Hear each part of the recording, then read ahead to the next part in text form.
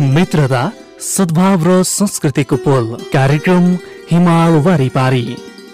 Capital media ग्रुपको विशेष प्रस्तुति। कार्यक्रम हिमाल वारी पारी।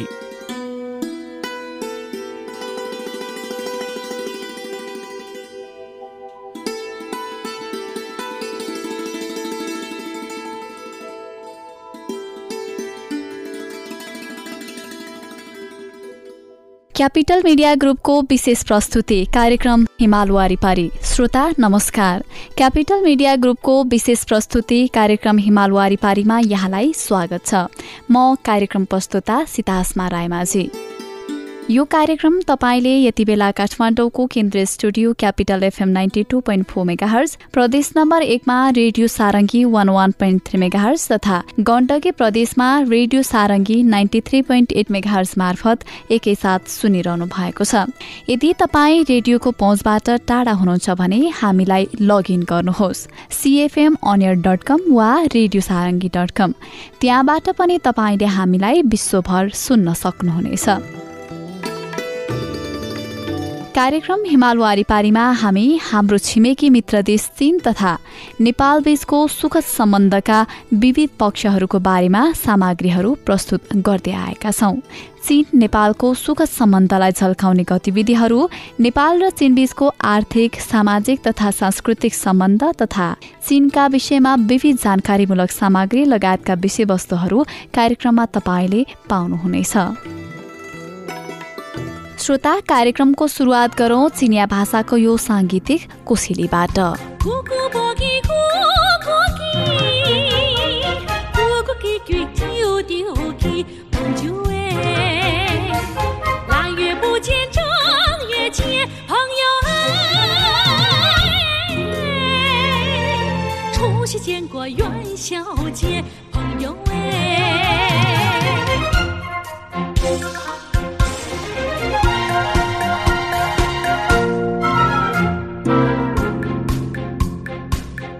Boki kukuki, kukuki 贵就丢给朋友哎，昨天刚见今又见朋友哎，隔壁见过海上见朋友哎。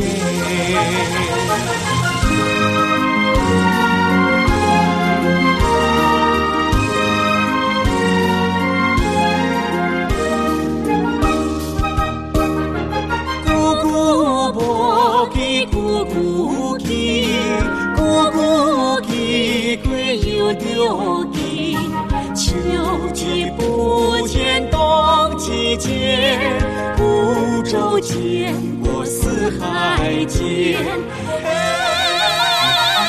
咕咕啵给咕咕给，咕咕给归又丢给，秋季不见冬季见，孤舟见过四海见。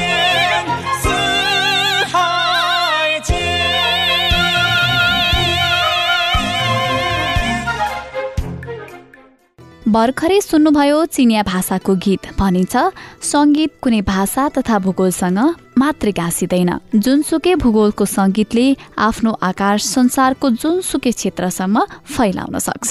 श्रोता, अबको चरणमा हामी नेपाल चीन सम्बन्धलाई बढावा दिनका लागि भएका विविध गतिविधिहरू साथै चीनसँग सम्बन्धित गतिविधिमूलक समाचारको बारेमा यहाँलाई जानकारी गराउँदछौं।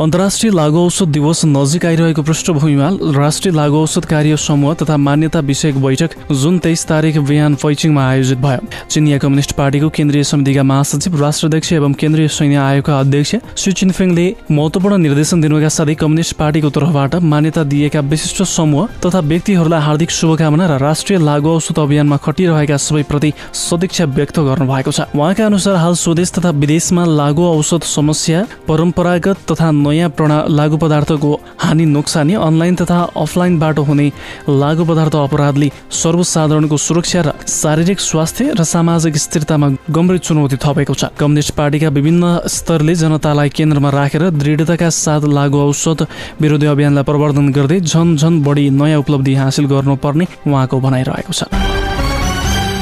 चिनिया राष्ट्राध्यक्ष सी जिनपिङले 22 तारिकका दिन पैचिङमा भिडियो मार्फत युरोप परिषदका अध्यक्ष चार्ल्स मिचेल र युरोपेली संघ समितिका अध्यक्ष अर्सुला भोन डेर लेयनसँग भेटवार्ता गर्नुभयो। भिडियो वार्तामा राष्ट्राध्यक्ष श्रीले विश्वव्यापी शान्ति र स्थायित्व कायम गर्नका लागि चीन र युरोप दुई प्रमुख शक्तिहरू हुनुपर्दछ, दुई प्रमुख बजारहरू जसले विश्वव्यापी विकास र समृद्धिलाई प्रवर्धन गर्दछन्, दुई सभ्यताले बहुपक्षीयताको पालना गर्दछन् भन्नुभयो। उहाँले विश्वव्यापी शासन सुधार गर्नुपर्नेमा जोड दिनु भएको छ।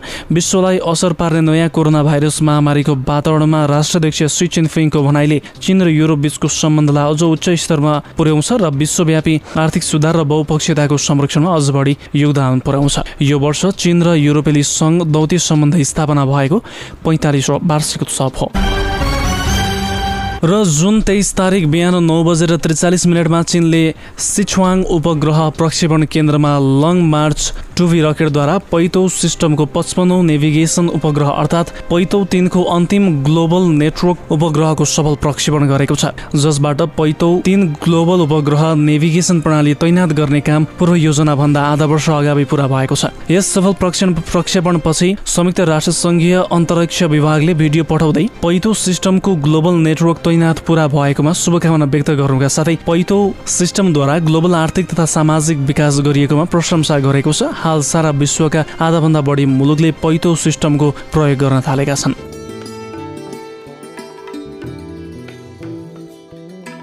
श्रोता, तपाईँ यति बेला काठमाडौँ तथा आसपासका जिल्लामा क्यापिटल FM 92.4 मेगाहर्ज, प्रदेश नम्बर 1 मा रेडियो सारङ्गी 101.3 मेगाहर्ज तथा गण्डकी प्रदेशमा 93.8 मेगाहर्ज सहित अनलाइनबाट एकैसाथ विश्वभर कार्यक्रम हिमाल वारिपारी सुनिरहनु भएको छ।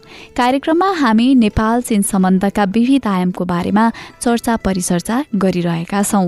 कार्यक्रममा अबको पालो भएको छ एउटा व्यापारिक विश्रामको।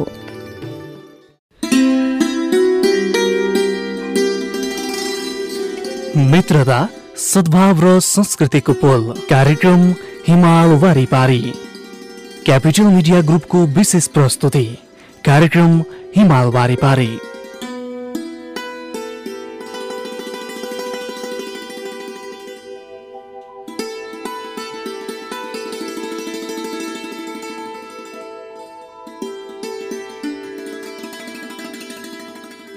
श्रोता, यो छोटो व्यापारिक विश्रामपछि यहाँलाई पुनः स्वागत छ। तपाईँ सुन्दै हुनुहुन्छ कार्यक्रम हिमाल वारिपारी।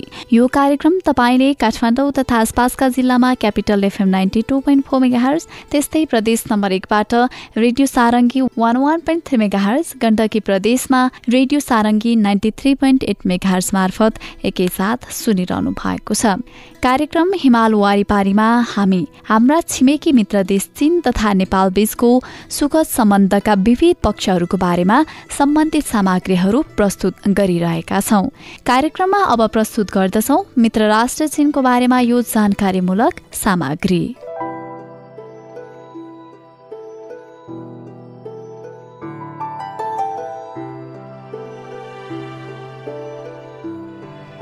चीन निकै विशाल छ। यस विशाल र फराकिलो भूमिमा प्राचीन कालका धेरै जातीय राज्यहरू थिए। हालको सचुवान प्रान्त नै प्राचीन कालको सुराज्य थियो। गत शताब्दीको 70औं दशकमा यहाँ फेला पारिएको साङसिङतुई भग्नावशेषले विश्वको ध्यान आकर्षित गरेको छ।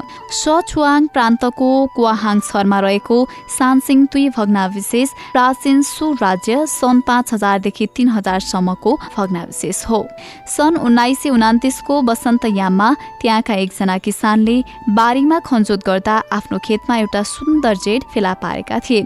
त्यसमा देखाइएको सुराज्यको गाढा विशेषताले विश्वको ध्यान आकर्षण गर्नुका साथै त्यहाँ 3000 वर्षसम्म सुषुप्त अवस्थामा रहेको सान से तुई सभ्यताको खोजी गर्न प्रेरित गरेको थियो। त्यस स्थानको उत्खनन गर्ने क्रममा सन् 1986मा पुरातत्वविदहरूले त्यहाँ 2वटा विशाल पूजास्थल फेला पारेका थिए। ती 2वटा स्थलहरूमा सुरक्षित अवस्थामा रहेका 1000 भन्दा बढी अमूल्य पुरातात्विक वस्तुहरूले सारा विश्वलाई आश्चर्यचकित तुल्याएका छन्। ती पुरातात्विक वस्तुहरू फेला पार्दै जाने क्रममा मानिसहरू विभिन्न प्रकारका प्रश्नहरू गर्न पनि बाध्य भएका छन्। सान्सी तुई भग्नावशेषमा काँसका प्रशस्त मुखुण्डाहरू पाइएका छन्। यसअघि चीनको मध्यभागमा पर्ने हनान प्रान्तमा उत्खननका क्रममा काँसबाट बनाइएका धेरै सुन्दर बस्तीहरू फेला परेका थिए, तर काँसबाट बनाइएका मुखुण्डाहरू पहिले कतै फेला परेका थिएनन्। सान्सी तुई भग्नावशेषमा फेला पारिएका अधिकांश मुखुण्डाहरूमा माटो, आँखी भौँ, ठूला आँखा, अग्लो नाक र ठूलो खाने मुख भएको पाइएको छ।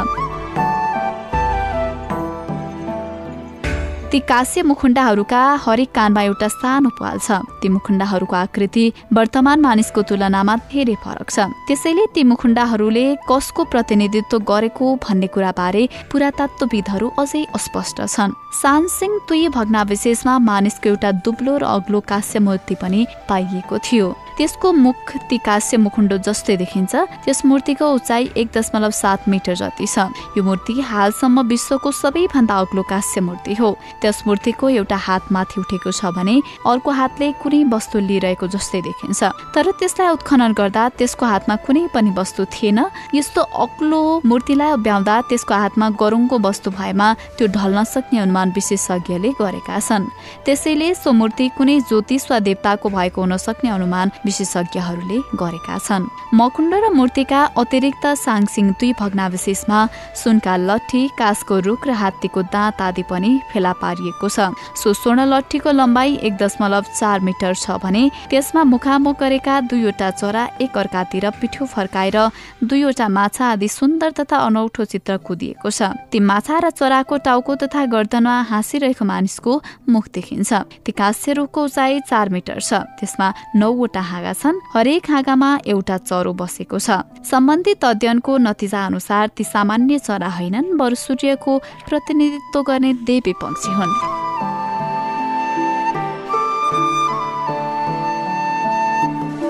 विशेषज्ञहरूले सानसे तुई भग्नावशेषको अध्ययन गरी त्यसमा उत्खनन गरिएका काँस्य वस्तुहरूमा प्राचीन सुराज्यको सांस्कृतिक विशेषता निहित रहनुका साथै पश्चिम एसिया तथा अन्य ठाउँको सांस्कृतिक विशेषता पनि रहेको विचार व्यक्त गरेका छन्। ती काँस्य मूर्ति र स्वर्ण लट्ठी आदि वस्तुहरू विश्व प्रसिद्ध मायाको सभ्यताको नजिक रहेको अनुमान गरिएको छ। विभिन्न ठाउँको विशेषतालाई समेटिएका यस्ता काँस्य संस्कृति र चीनको मध्य भागको काँस्य संस्कृति बीच धेरै फरक छ।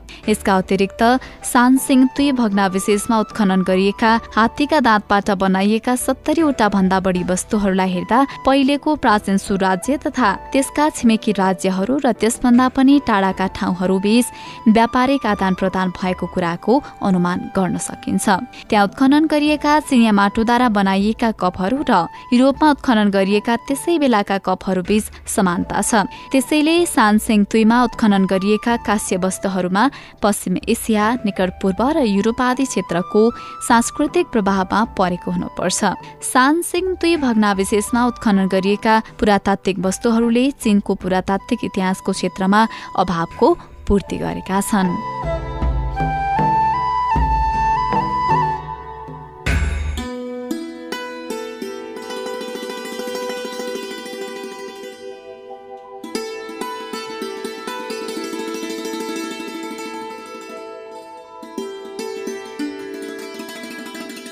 श्रोता, यिनै सामग्री सँगसँगै अब हामी कार्यक्रम हिमाल वारिपारीको अन्त्यमा आइसकेका छौं। यतिन्जेल कार्यक्रम सुनेर साथ दिनुभयो तपाईलाई धेरै धेरै धन्यवाद। त्यसैगरी प्राविधिक मित्र सुरेन्द्रजीलाई पनि हृदयदेखि नै आभार प्रकट गर्न चाहन्छु। कार्यक्रमको अन्त्यमा यो चाइना भाषाको गीत छोड्दै म कार्यक्रम प्रस्तुता सीतासमा बिदा हुन्छु। नमस्कार।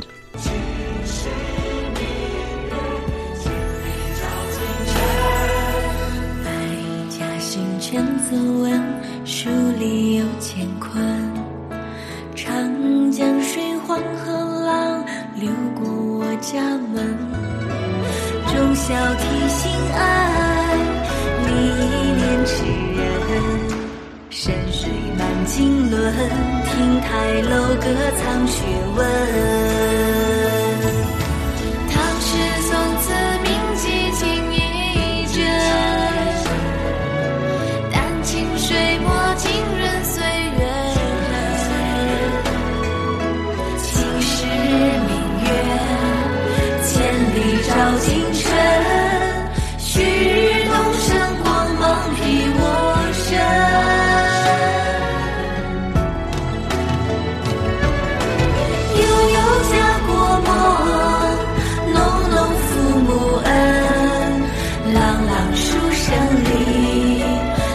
代有传人，前辈在古树，恩泽及子孙。巍巍参天木，地骨根也深。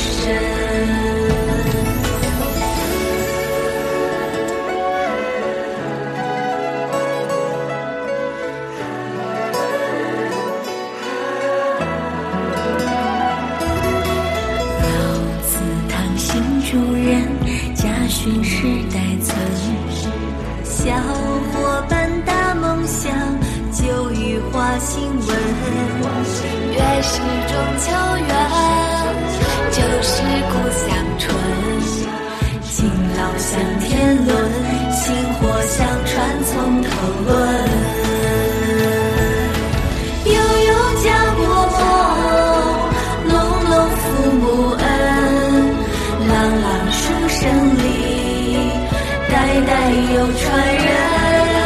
前辈在古树，恩泽及子孙。巍巍